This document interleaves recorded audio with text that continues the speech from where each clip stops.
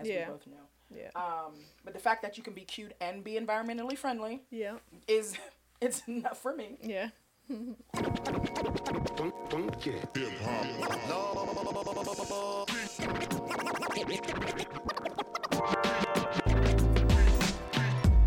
Hello, this is Yolanda Murphy, and welcome to This Exceptional Journey podcast, where you will find inspiration to live courageously through adversity, empowerment to live freely despite your past, and ignition to live boldly in your purpose, all by walking the survivor side of life. Good people, what is up? It is your girl Yolanda Murphy back in the building with another episode of This Exceptional Journey podcast. How have you been? If this is your first time, welcome, welcome, welcome. And then if this is not your first time, girl, where you been? How are the children? Everyone's good? Good to hear. As you can tell from the title, I have someone that is just simply amazing with me today. But before I get to the guest, let me go ahead and plug my social media as always. You can find me on Facebook and Instagram at This Exceptional Journey. And then on Twitter, go ahead and hit me up at TEJ Podcast. Even hashtag me, TEJ Podcast. Questions, comments, suggestions. Your girl wants to hear from you. But let's jump right in. Guys, so you already know I'm part of an amazing young adult cancer support group out of the Cancer Caring Center here in Pittsburgh, PA. And I have one of my fellow members here with me, Alex. Hey, girl. Hi. So, if you haven't already been able to tell, I am all about plugging and giving people's story a voice. I mean, hello, This Exceptional Journey is just about that. So I told everyone in the group, I was like, everyone's getting a podcast episode. They all thought I was playing, and I was like, no, guys, no, for real, let's plan this. What does your schedule look like? So I said, Alex, girl, you have to be on. And she was like, yeah, I think I'd be able to do that. Yep.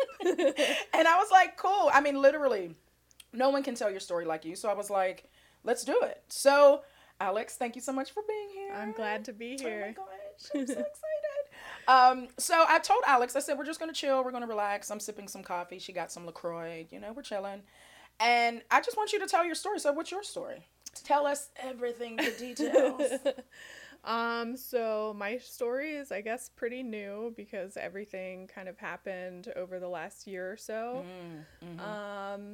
Yeah, I guess starting kind of like last November, I started getting this, what I thought was a cold and a cough, and it got progressively worse through December, and I ended up going to see my PCP, and he was treating it for bronchitis, and it wasn't going away with treatment. I went back again. We did steroids. It wasn't going away.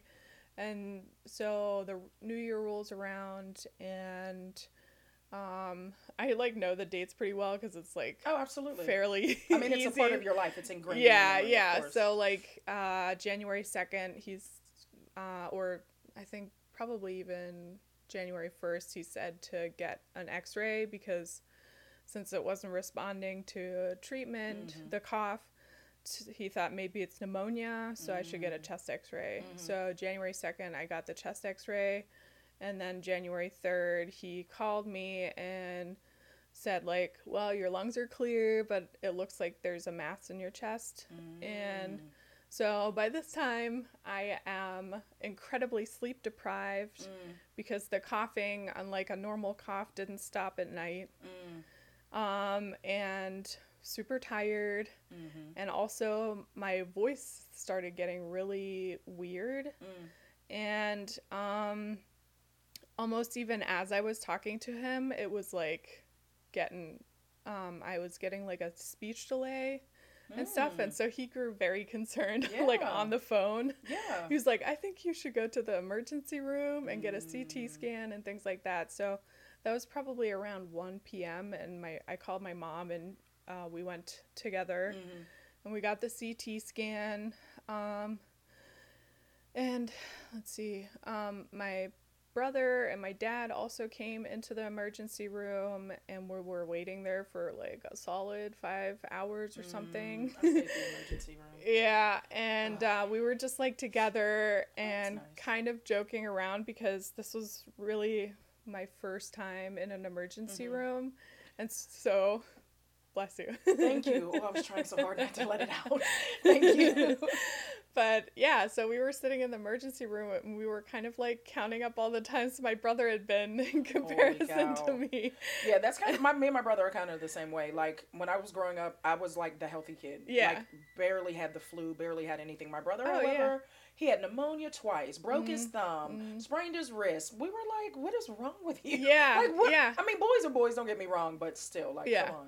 Yeah, he had been in the emergency room 26 times. Yeah. Did you say 26? Yeah. Yeah. Holy cow. And like, I mean, he was like, I think the only reported case of like the swine flu in West Virginia and things like that. That's history. So like, is your brother okay now though? Oh yeah, he's totally fine. Okay, because first of all, that's a lot of times. Yeah. And second of all, the swine flu. Yeah. We'll talk about that at another time. Yeah. Oh my gosh. Okay. So like we were kind of like joking and stuff, trying to keep it light and eventually I think it was like a resident that came in and he was like visibly nervous to be telling me this stuff, but he was like, yeah, we suspect that it's lymphoma and kind of like we're gonna get you into the progressive unit and we have to get a biopsy, blah blah blah. It felt very surreal to hear that. Background, I was 29 at the time, so, you know, you don't really expect... You don't at from, all. like, a cough to, right, like, oh, I just have bronchitis, to, you have cancer. Yeah. Like, what? Yeah, so it was really surreal. I mean, we cried a little bit, like, right then, but, I don't know, after that, it took me so long, even into treatment, to kind of accept that I had cancer. Yeah. I think because I had been so sick for a long time, thinking it was like a cold or bronchitis or whatever, that it just didn't feel like like cancer. Yeah, or like what you hear in the media or whatever. Right, like, and that was literally like when I was going through what I was going through, I was like, but I feel fine. Yeah. Like it's not what you typically see in society when they paint cancer as a picture. Yeah. I did not fit that mold. Yeah. You know what I mean? Whether I was young or because I was African American or because I was a woman, whatever. Yeah. Like I was like, wait, what? Yeah. Like you're telling me, huh? So I completely understand. You felt like you didn't fit it, you know what I mean, from society. Absolutely. Yeah. So yeah, I ended up being in the progressive unit for like 5 days because they took forever to do. They got the biopsy, but then the pathology report took forever because it was like over a weekend and nobody was in. That's the worst. Oh my gosh. And it's like, come on, seriously, guys. Right. Like, so they kept me kind of hanging. Yeah. But yeah, then I got the official diagnosis, I think, on January 8th, and then I started chemo right away. They were like, this needs to be treated. So I have non-Hodgkin's lymphoma. It's called diffuse large B-cell lymphoma. And usually it comes with a mediastinal mass, which is like a mass in your chest, which is what I had. It's a very aggressive growing type of cancer. So basically from like November to January was like when it was growing. That's and crazy. Yeah. In that short period of time. Oh my God. So, and even though it was stage 2 when they caught it, I imagine like if we had waited even 3 more weeks, it would have been... That would have been pretty horrific. bad. Yeah. So by the time they caught it, it was almost the size of my heart, sort of like at my heart. So yeah. So we started treatment. Chemotherapy, first round, was pretty awful. I honestly don't really remember that much from it. The first 2 rounds a lot of it is kind of a blur because I slept so much. Yeah. But I know that the first round was really bad. I had a lot of pain. I had some pain like radiating up into my jaw. I had lost my voice almost completely because the tumor had damaged one of the nerves going up to my vocal cords. And so like I couldn't even I don't know. It was pretty devastating Yeah. to not be able to talk really anymore. Listen, I love to talk. Same. So, I can only imagine, like, even sometimes, like, when I sing and stuff and I lose my voice for, like, even a couple days, I'm Yeah. like, oh my gosh. Yeah. Like, Yeah. and then you try to force yourself, you're like, Yeah. no, nothing's coming out. I can only, I can imagine. Yeah, and it was scary and sort of like really, I guess, almost damaging to me, just because I couldn't express Yeah. sort of like, I mean, like, people could still kind of hear me, but my grandparents really had a hard time because they're hard of hearing, and I think my parents sometimes had a hard time. I mean, anytime there was any kind of background noise, I was lost. Yeah. And so, you know, there's this frustration with it, which you know, it was really yeah. It was very hard to deal with. Yeah. I can only think of, like, during my process and everything, there are certain things, my taste buds completely went. Oh, yeah. And so right off the bat, like right from the beginning, we're reminded that we have cancer. You know what I mean? And the side effects are almost immediate. Yeah. Unfortunately. Yeah. And it's one of those things where, as a young adult, I mean, correct me, you tell me what you think, but as a young adult, I mean, you still think you have this whole life ahead. And we do, of course. We're still here, we're healthy, we're strong. But, I mean, in the moment, you're like, dang, like, I have cancer. It came out of nowhere. And here is a reminder, something, a immediate side effect that takes place that continually reminds me how much control I don't have. So I can imagine, like, beyond frustrating, I mean, at least for me, it was like a little piece of me left. Yeah. You know what I mean? Like, Absolutely. it just reminded me, and I mean, unfortunately, I do like being in control. Oh, like, yeah. You know. Same. But it just reminded me how much I didn't have, and it was beyond, like you said, like, just frustrating, like, come on, like, serious? But, yeah, so. Yeah, so that was a big thing. The pain in the beginning was really awful, and I kept thinking, like, I remember there were some nights where after the first round, I'd been released back to my parents, who were, I mean, so incredible. I just cannot imagine what my whole treatment would have been like if I didn't have the amazing support of my family. Yeah, yeah. Both my brother and my parents were there with me, like, every step of the way. So I remember there were some nights where I was just in bed because I didn't have the energy to be anywhere else, and like crying and thinking, like, if the pain is gonna be like this for the next 6 months, I don't know if I can, like, live with that. Yeah. I don't know if I can live through that. Yeah. And keep my sanity because it was just so awful. And I did end up being hospitalized again before the next round of chemo. And then after the second round as well, I had I had another unplanned hospital visit. I was also, like, severely dehydrated both times because of the pain. I also ended up getting, like, the mouth ulcers and things like that from the chemo that I just didn't want to eat or drink. Yeah, I mean, So, that makes sense. Yeah. and yeah, it was just really, really awful in the beginning, for sure. Yeah. I did have, like, a lot of my coworkers, like, either sent me messages or, like, made cards, or some came to visit me. We always had to be, like, kind of careful about that, like, you know, make sure that everybody's healthy before they come to visit. Of course.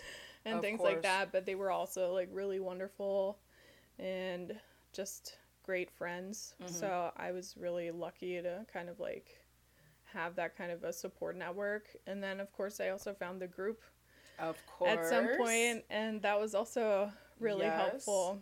Amazing. Your very first group, I remember you coming to the club. You didn't have a voice. Yep. And I was so intrigued by it because I was like, who's this new person that I want to know her story, but I can't hear her? Yeah. It was so cool. And you mentioned your brother was there with you. Yes. Yeah. That is so cool. Yeah. Like, he was really amazing. I mean, before that, like, we were really close when we were young. Oh, that's good. We lived in Germany. Yeah, let's bring that up real quick. Okay. First of all, this girl is like hella smart. She grew up in Germany for how many years? I was up until I was 11. 11. So that's like all of your primary years. Mm-hmm.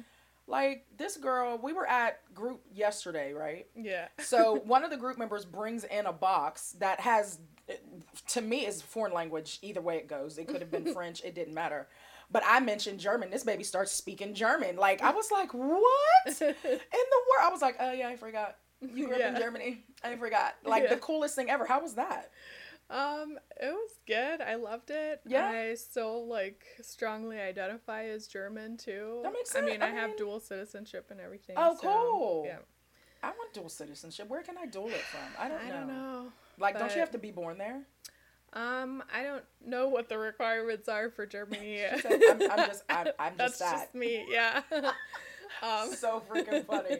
That is so cool. But yeah. So you two were close when you were growing up.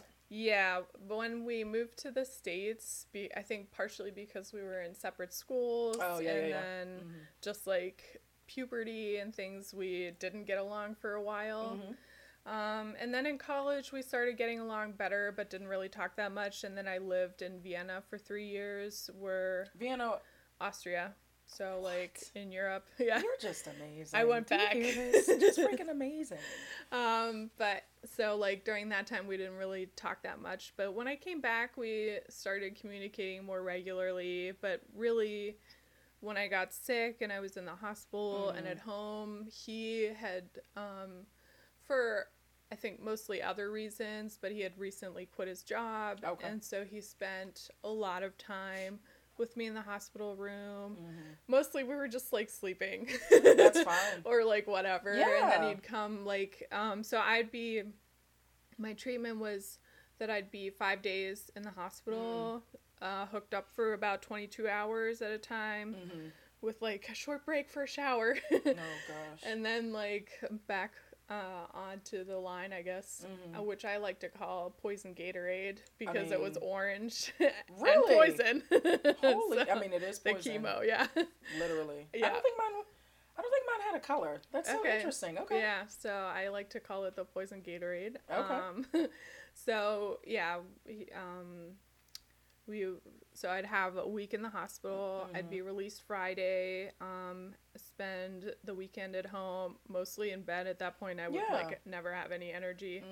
And then Mondays I have to go back in for rituximab, which is I think it's a type of immunotherapy treatment or something. I just know that I read up on it, and statistically, people who get that treatment are way less likely to get a return of the cancer. So that's good. That's amazing. Yeah. Yes, give it to me. Yeah. Hello. So, cool. But then I'd have 2 weeks at home to recover. Okay, well that's good. In my opinion, was never enough, but it never really is. I was grateful when I did mine. I did mine every 3 weeks. I did Taxotere and Cytoxan.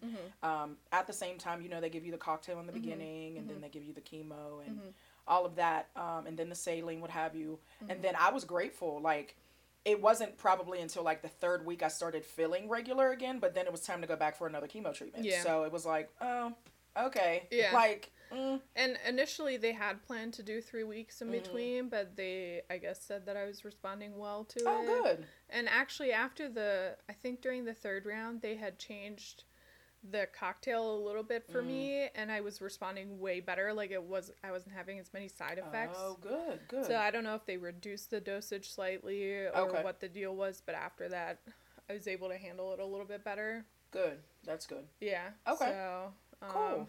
After that tangent, yeah, I came to group, I think probably the first time in April. Yes.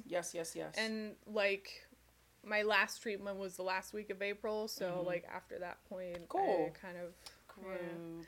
But yeah, it's been really pretty amazing. It's so weird, like cancer is kind of like a club you don't know exists until you're a part of it. Until you are a part of it, absolutely. And then like people just kind of crawl out of the woodwork, and you like find out. Like I found out that not too long after I was diagnosed, a friend of my brother's was diagnosed with the same thing. Really? So we had been like chatting on Facebook Messenger. Yeah. Because I was just a little bit further ahead in the treatment.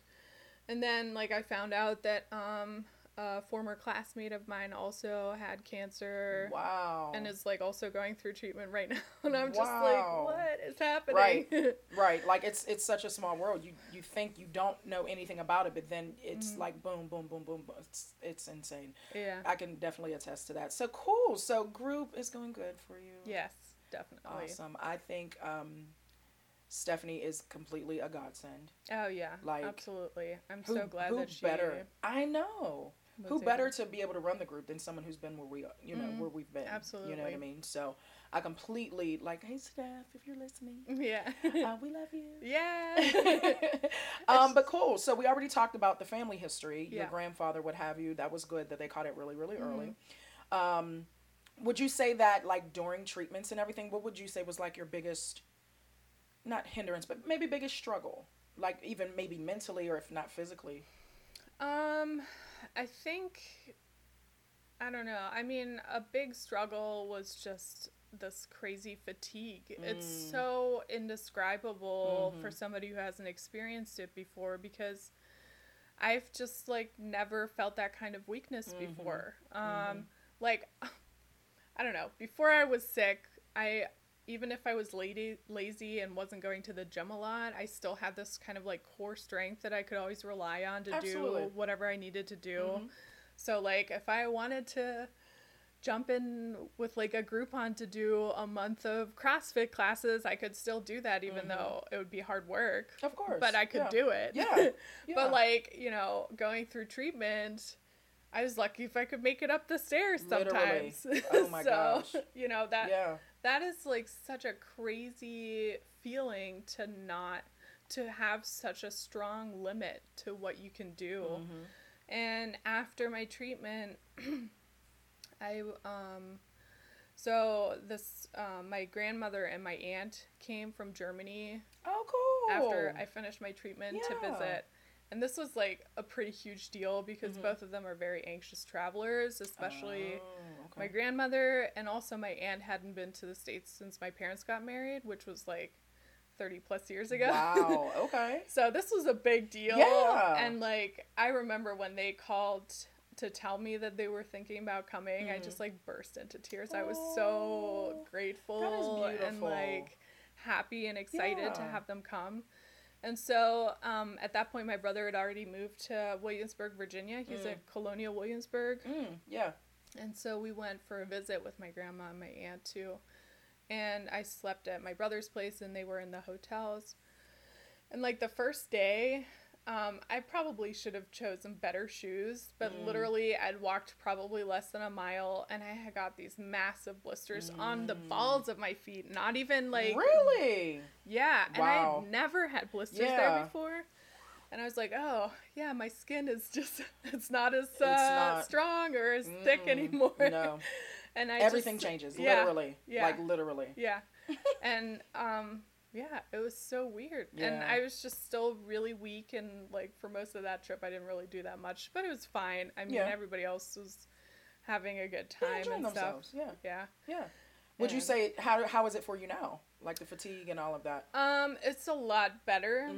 I find sometimes it'll hit me out of nowhere. If I had done something, maybe I did some yard work the day before, and then suddenly I'm, like, super exhausted the next day, and I sleep like half the day. And then other times, like yesterday, my dad and I went to the gym, and we started, like, on the elliptical, and we were on there for 30 minutes, and I actually was on it for the full 30 minutes, and I ran, or ellipticized, I don't even know. See, I told you she's smart. Who brings up ellipticized? Yeah. What? I don't know if that's a word. You just made it up so it makes sense. That's all. But yeah, I moved for 30 minutes, and it was like an equivalent to 3 miles, and I'm just like, holy crap, I didn't even know I could do that at this point. Like, oh my gosh. So let's pause for the cause. So first of all, tell us about what you and your dad are doing. So a little while ago, about, I guess, a week and a half ago, my dad asked, because I have just been, like, upset about how my body is doing. I've had some I have some issues now that are just going to be a long-term thing. like just my hormones Yep. don't work anymore, and so I Mhm. have to take hormone replacement pills and things like that. And so I feel a lot of frustration, and I just don't trust my body anymore. Mhm. Which is a really crappy feeling. It's horrible. That you can't rely on that. You can't trust it. You don't know what your limits are because you don't know what you can handle or what you can Yeah. do. Yeah, absolutely. And so my dad was like telling me that he'd been thinking about this for a while, but he was wondering if I wanted to train for the Pittsburgh Marathon with him, Mhm. and if that would help regain the trust that I lost. Now, I don't know if I'm going to regain that trust, but I think maybe it will be helpful. Just in other ways too, just to get some kind of control back. And so, yeah, yesterday was the first day of training. Awesome. So I just wanted to got, point that out because she's a badass. Because who just, yeah, Dad, come on, yeah, let's do it. Like what? We were talking about it before we started recording, and I was like, you got it. Because listen, I mean, my dad can ask me all he wants to train for a marathon. Dad, I'll hold the cards for you on the side. Because it's gonna take a little bit more time for me I need a whole like year to train. Okay. Yeah. But I think that's so cool. Again, something you and your father are doing. And, you know, I can completely concur with the whole, like, not being able to trust. I remember the very first time I went back in the gym after, because the cancer fatigue is so real, like you said. Sometimes it'll hit you out of nowhere, but you have to listen to your body. You know what I mean? You have to understand, okay, this is the limit. I've reached it. Let me regain, you know what I mean, my strength as far as I can. Very first time I went back to the gym, and I have bad knees just from playing sports from being younger or what have you. Yeah. And so I can't do the treadmill anymore. It's just too much. So I do the elliptical. Same exact thing. I was like, I'm going to do it for 30 minutes. Yeah. And I didn't look at the time, Yeah. didn't, do any of that. And I got to maybe like 25, and I was like, how long have I been doing this? So I Yeah. looked, and I was like, Right. oh my goodness, I made it. That's Girl, you couldn't have awesome. told me nothing that day. Yeah. I was walking around like, Yeah. yes, I did that. But Yeah. I so get it. I Yeah. so get it. And I think that is so awesome that you and your dad are going to do this together, and that he recognizes that this is not an easy task. But like you said, even if it doesn't get you to completely regain That trust. that trust or control or what have you, it'll be a start. You know what I mean? You have a goal. You and your dad are doing it. That's awesome. Yeah. Keep ellipticizing. Yeah. That is so funny. Yeah, I mean, and I think part of the reason why I was kind of like gung-ho about it, I mean, I took a week to think about it, and he Yeah. also gave me some reading materials, and I Oh, cool, looked yeah. it up on YouTube and like tips Listen. and stuff. But I mean, my dad started running marathons at 49, and he's run 8. Shut up. Are Yeah, you? I'm pretty sure he's run 8, and so he has experience. Oh, he has I mean, a lot of experience. Yeah, he hasn't run since 2014, but so he's like, it feels kind of like my first time too, and I'm like, Aw. okay, cool, we can Yeah, do we that can do it together. together. Yeah, Aw, shout out to but Dad. at least he knows kind of like what's coming up, Right. what to expect, Yeah, kind of yeah. like a training plan. He's always been very like physically active. That's Oh, like good. his way to release the stress and things like Mhm, that. And so throughout my even like as a teenager, we would do different things together. So Cool. this is like kind of like going back to that. Awesome. That is so cool. Listen, I'll cheer you guys on from the side because Thanks. you got that. I need girl. that too. Listen, I'll be right there. Yeah. Because I think Matt is doing it too, right? Yeah. Matt said he's doing Yep. I just Uh, found out yesterday. it. Listen, yep. So I'm gonna clap it up for y'all. yeah, for sure. Keep going, keep going, keep going. But that's so cool. Yeah. That's so cool. And I think part of life after diagnosis is so much about, okay, we always hear about the new normal, of course. But finding your, not necessarily limits for your own body and mind and emotions as well, but finding in you the determination that even despite days, okay, you know what, I do need to sit still, but the day after being like, okay, let's keep going. You know Yeah. what I mean? And I think a lot of times with this walk and this fight that we have in this determination is so much in our mind. You know what I mean? Yeah, we can't control what our body does at this point. because it's reacting to what it's been through. Yeah. But mentally, I have the determination to make it. You know what I mean? And just like we were talking about, I think even just in the training of the marathon, I think you'll gain so much. You know what I mean? It will be an arduous task, but it'll be so worth it in the end when you cross that line. That's what I'm hoping for too. Absolutely. I think it will, girl. Yeah. I think it will. And it's been kind of like an interesting balance for me mentally and emotionally because I know that I have been struggling with depression, and so I have this logical side of me and then this depressed side of me, where one is like really negative and awful and saying, you know, like, oh, why are you even trying? The cancer's going to come back and you're not going to do well the second round. Everyday battle. And then, like, on the other one hand, it's like, okay, well, let's look at the statistics here. You know, probably it's not going to come back. Probably you'll be fine. And, you know, all of these things. So it's like trying to fight back against the negativity that I still, like, have in my head. So, is it just me or every ache, everything? Oh, it's cancer. Yeah.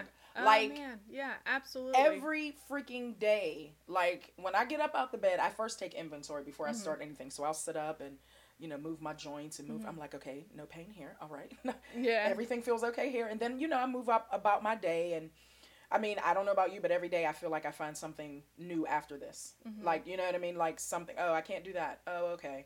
Oh, this is how this is going to go? Yeah, I mean, like, routine stuff now holds a lot more weight to it. I mean, and I don't know if this will be TMI, but, like, I had my annual gynecology exam, and, like, sometimes you get an irregular pap smear. Right. Usually it's not a big deal. Right. I even had one last year, and it was fine. And so this year I had an irregular one again, and if I hadn't had an irregular pap smear last year, they probably wouldn't have done this procedure, but it's just like protocol to do it. So you have to get another biopsy for the procedure. And so, like, I did this last year. It was fine last year. Right.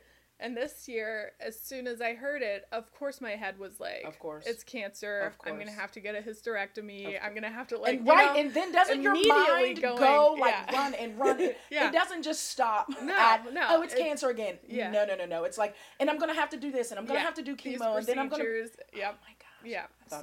And I was so stressed out. And, like, even going to different doctors' offices...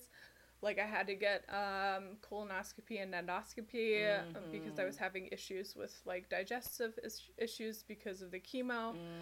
And, like, again, there's so much anxiety now where I didn't really have that much anxiety before. And it's, like, I avoid a lot of things now that I didn't avoid before.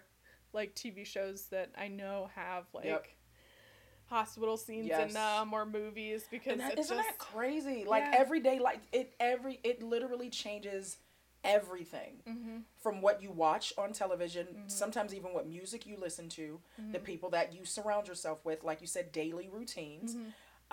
And now, I mean, I don't know about you, but even going to the dentist is an arduous task because it's like, okay, now that I've had chemo and gone through all of this, now you're telling me that my teeth can decay much faster because it changes something in your saliva or something. So I'm like, oh my gosh. Yeah, speaking of, I need to make another appointment. Girl, I just before the year ends for like my insurance thing. Absolutely, girl, take advantage. Yeah. But I had two root canals done in the past 2 months. Oh man. And I'm just over it. Like before chemo, before anything, I would keep up with my dentist appointments. My teeth were fine. Yeah. I would have a cavity every once in a while or you know, something like that, but my teeth are great. Like never had any issues. After chemo, I needed 2 root canals. Yeah. Like, and I had just went like the year before. Yeah. She was like, you need 2 root canals now. I was like, what? Like, just that quick. Like, regular stuff. Eyesight. Went to they were like, Miss Murphy, we need another test. Okay. Taking pictures of the eyes, and I'm like, oh my gosh. It's never ending. As soon as they hear something like, oh, let's do another test, you're just like, okay, it's bad news. Anxiety times 10. I'm glad to know it's not just me. Yeah. Girl, no, it's definitely a pretty far-reaching thing. Whew. I mean, if nothing else, even in what I can say that I've learned going through everyday routine stuff, like you said, stuff is different. Like you said, when you hear certain things like, oh, we need, oh my gosh. But if anything, I think it was Maria who mentioned in her episode, dead people can't need another test. Yeah. If that makes sense. Like, True. I might have waken up with pain, but dead people can't feel anything. Yeah. So, okay, let's get it done and let's do what we need to ensure that I'm good, but let me also relish in the fact that I'm still here to do it. Yeah. And that's always my biggest takeaway. It's not always easy, of course. Mm-hmm. There are, the moments where you're like, okay, you know what? I can't do today. Like, I just cannot do this right now. I'm just going to stay under the covers all day and I'm okay. And I'm allowed to. Yeah. But then there's those times where you're like, okay, now let's pull up these bootstraps and let's get some stuff done. Yeah. So, I mean, you kind of have to take the good with the bad with this journey. Yep. And sure. You learn so much about yourself, would you say, along the way? Yeah, some things. I mean, I've learned that I can survive chemo. I guess not everybody does, and you don't hear those stories as often. And so it's easy to forget that, like, even though the medicines and the survival rate are a lot better now, and that doesn't mean that everybody lives. So I've had to sort of remind myself of that. With the loss of my voice, I've kind of learned that I'm not a patient person and that I get frustrated easily with a lot of things. And so, like, working through that to some extent is, I mean, it's still a process. Of course. And obviously my voice is back now, which I am so grateful for. I can't even stress that enough. I mean, still sometimes I notice that I don't have the same control that I did before. Oh, okay. I notice that sometimes it'll waver, or if I'm feeling very emotional or excited, it'll get a little funky. Really? Okay. Does it hurt at all? No, it doesn't hurt. It just feels a little bit, like, out of control. Okay. And that sounds so weird to say about your own voice. Yeah. But it just feels like it's going to give out or something. And, like, even in the beginning when we were just talking, like, at the beginning of the podcast, I could feel it. I could feel it happening. Okay. So it's weird. Yeah. That, So there's also, like, just, you kind of lose your identity when you lose your voice. For sure. sure. And you also lose it when you go through the hair loss and you lose your eyebrows and or your fingernails eyelashes, or toenails. And, or your nose hairs, which is so weird. Really? But maybe I didn't notice. Okay, so I wouldn't have known that that's what was going on until I read somebody else post about it, like in one of the groups, because, like, literally it would just drip out of my nose and I wouldn't notice until it dripped, and it's because the nose hairs weren't there to catch.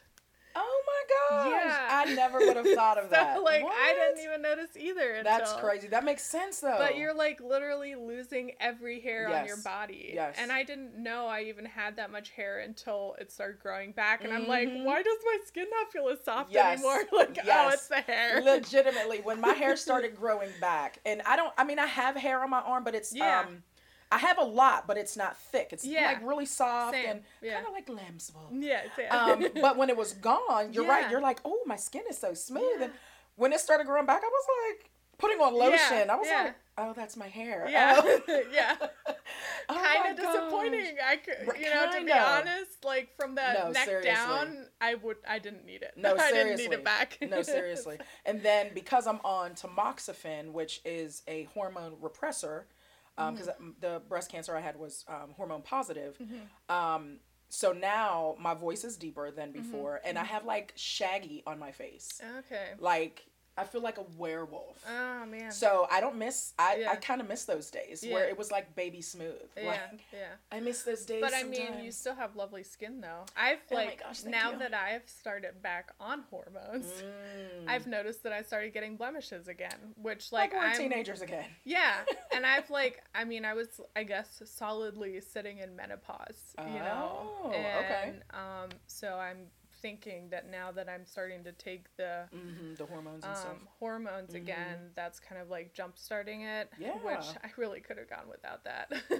I Like, just not like the I've breakouts. never had such beautiful skin except when I went through chemo.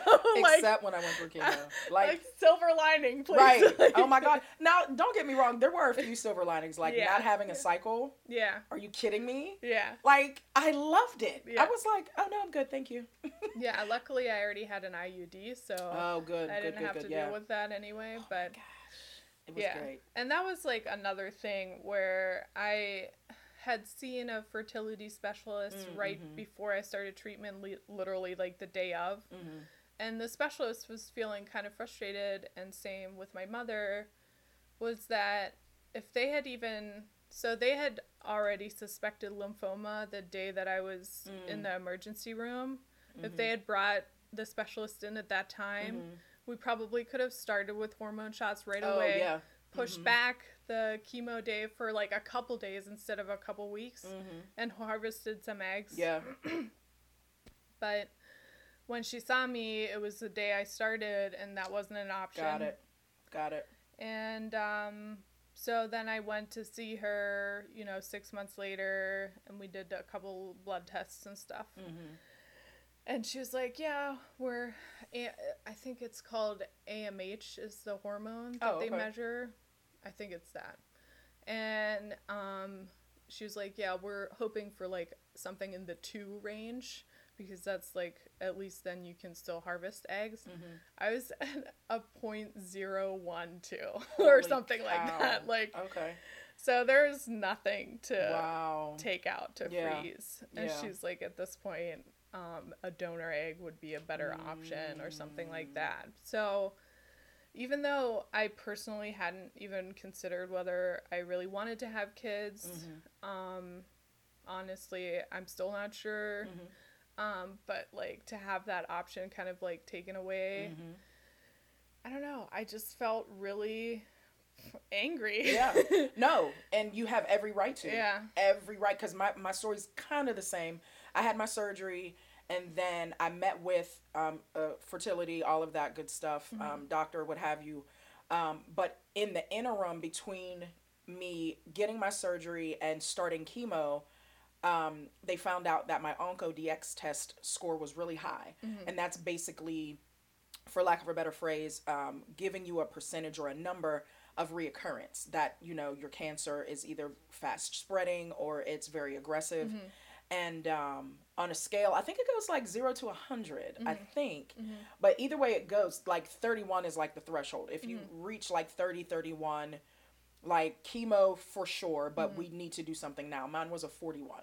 Okay. So they were like, oh no, we're not going to wait. Yeah. No, we need to do this right now. We can't wait for you to go through all of that stuff. And they were like, no, although we got the cancer out and we saw clear margins, no lymph nodes were involved, because your cancer was so aggressive, we do not want to wait. You know what I mean? We want to get in there, get it done.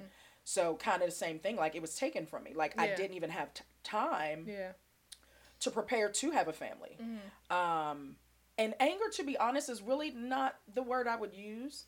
I'm beyond angry. Like, what is beyond anger? Because like you said, even if, and I'm older than you, but still, like, even if I wanted to, like, it's something else cancer has taken. Like, and it's like I guess what, like, part of the reason why I feel this sort of like negative emotion about it, that's, I guess, stronger than anger. I mean, that's just my words, No, I mean, I agree, is just that, like, I can't forget that I had cancer. Right. It won't let go, because there are, like, consequences from it. Long term, even forever. Though, and even though I'm pretty young, and they were like, oh, you're young, you'll recover, like, really well from it, or whatever, and, like, yeah, I guess I have recovered to some extent, but like also I have to take a pill until I'm old enough to actually be in menopause without worrying about like getting heart issues and having bone density issues because I don't have any estrogen that I'm producing myself. Like, don't even start with the bone density. and so it's just like there are things that won't let me forget, and I think that just makes me angry all over again when I have something like that like hits me in the face. And how do you process it? How do you personally process it? I don't know that I do very well. I think I've been kind of like pushing it a little bit to the side. I have seen a therapist, and I will. Therapy. Please, yeah, go to a therapist if you guys, need to. mental There's nothing health wrong is with important. it. It's so. I mean, I love my therapist. Oh my gosh.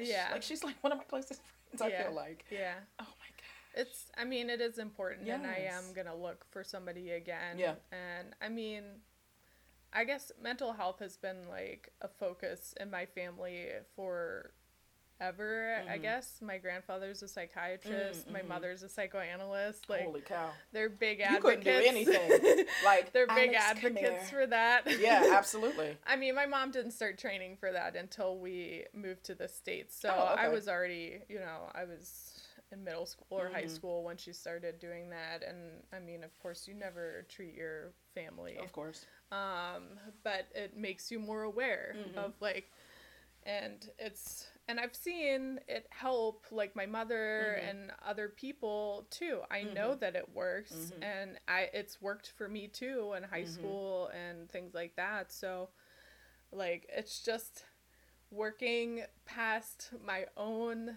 self to like actually find a therapist. And then like when you find a new therapist, it's always hard in the beginning because you are, it's kind of awkward. Yeah, it's awkward, and you're talking about some serious stuff, right? And you're, you don't know this person, and you're telling them your biggest, you're unloading all of this stuff, and so that's always a hard thing, and you just have to like overcome yourself to take that step, and so I'm working on that again. Wonderful.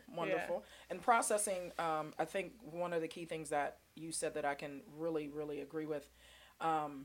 Processing, because life goes on, we still have to work, we still have to maintain our lives, whether it be mental, emotional, physical, and it's always easier said than done to process your emotions or process everyday things that we can't change about what was taken, because life does go on.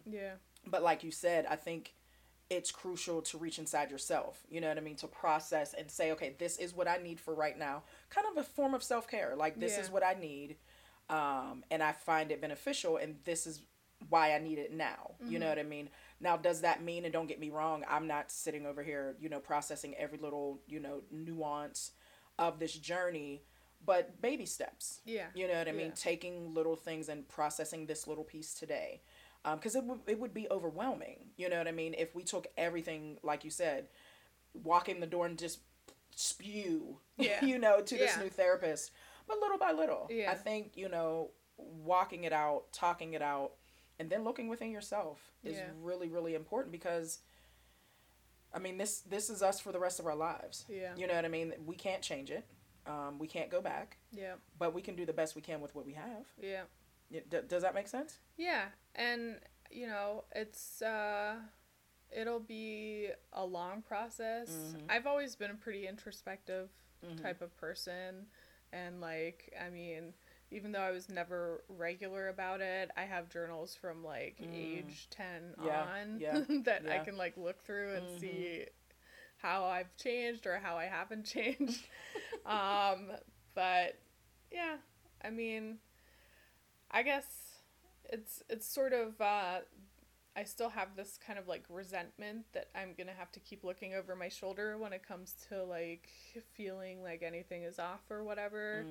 And also because this whole thing started with like a cough. Oh, yeah. I did get a cold like not too long after I finished chemo. And like immediately was very concerned And so my PCP was like very kind about it and did actually order an x-ray for me just to like to soothe your calm me down, even though I'd had the PET CT to tell me I was in remission like probably 2 weeks before that.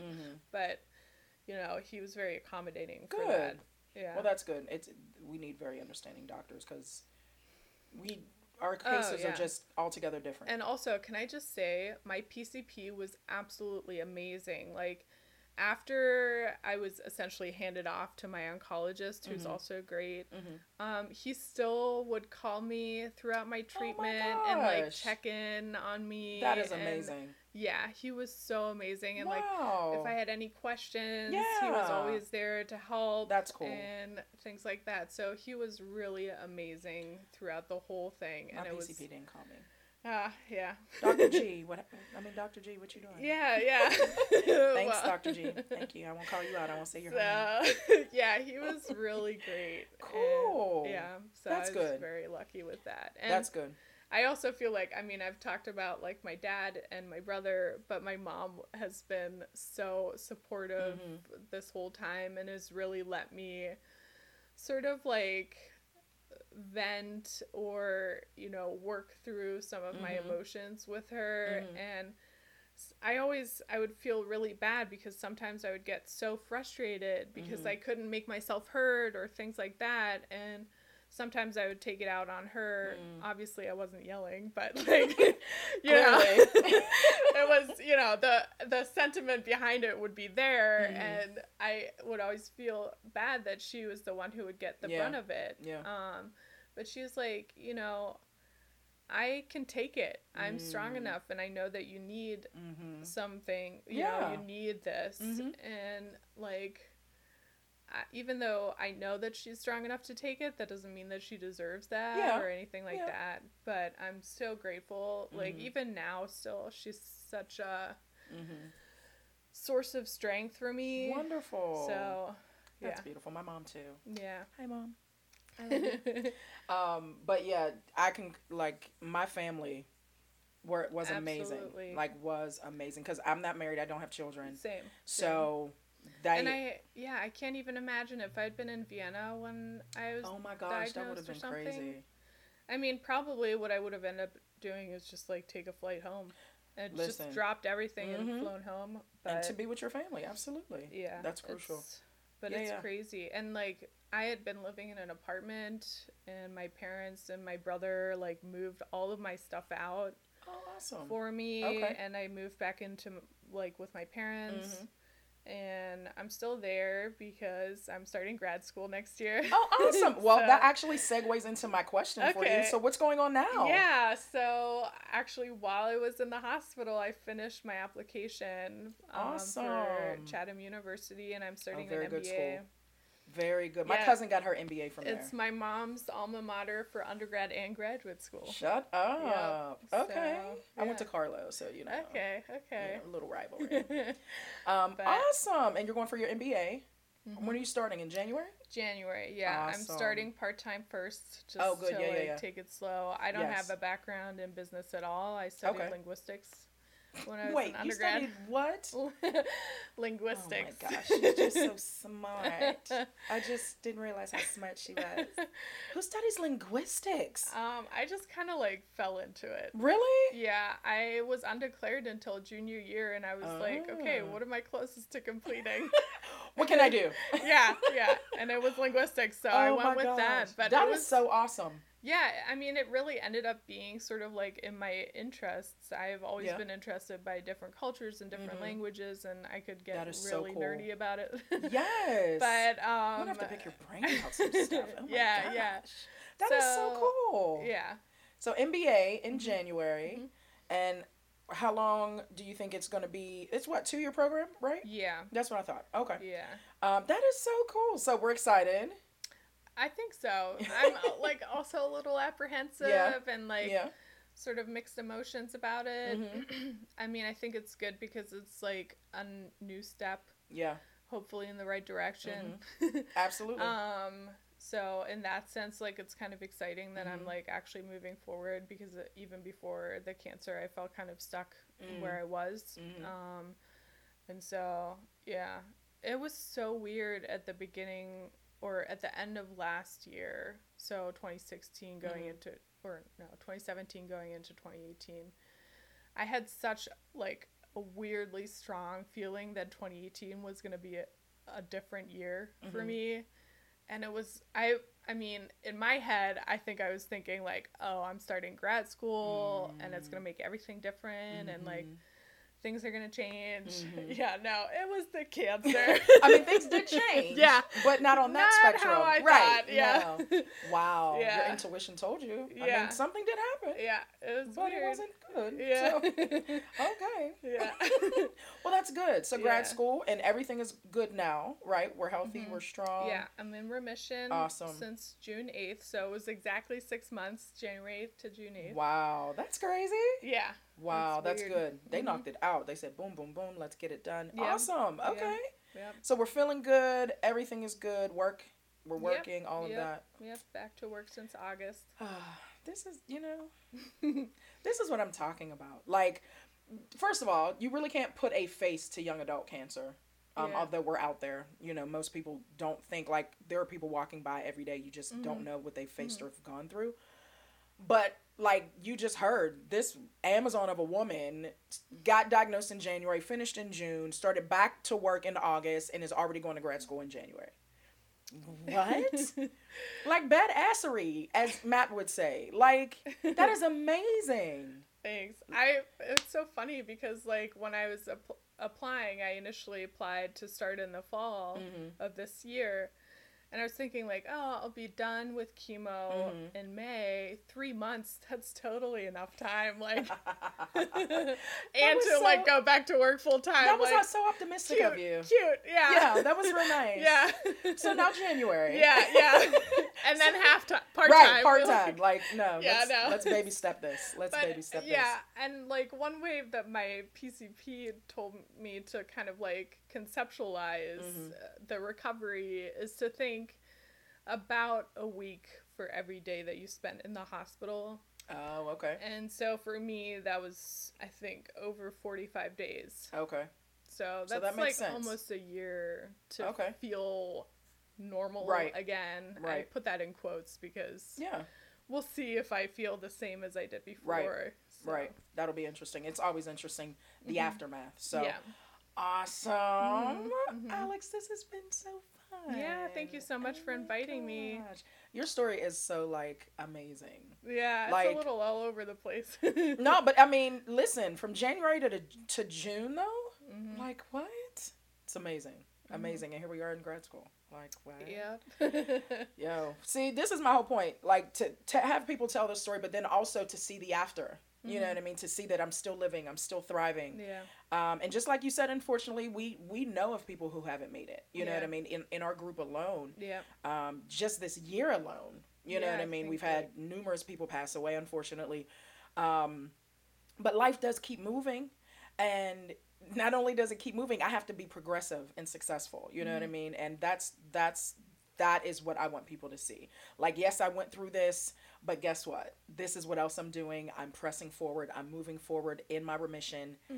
And I'm going to keep it moving. Yep. I love it. Oh my gosh. Yep. Thank you so much. So I just have one more question for you. Sure. I always end it off on a note. So if your post-cancer self could tell your pre-cancer self anything, what would you say?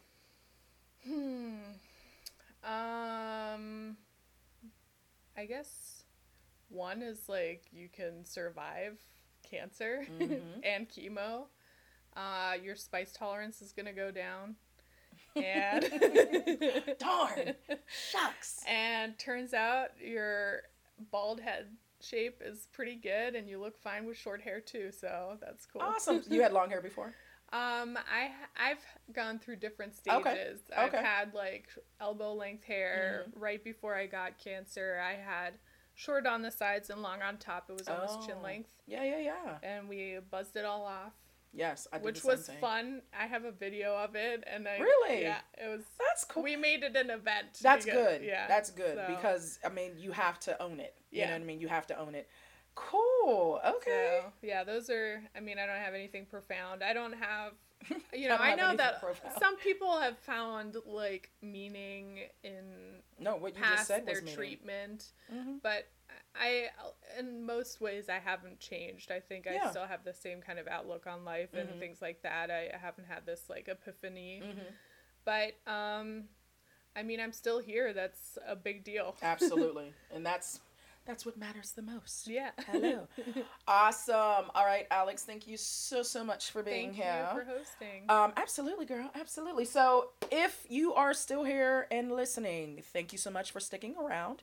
Hopefully something that we've discussed or something that has been said, you know, you were able to get some little nuggets of information and of wisdom.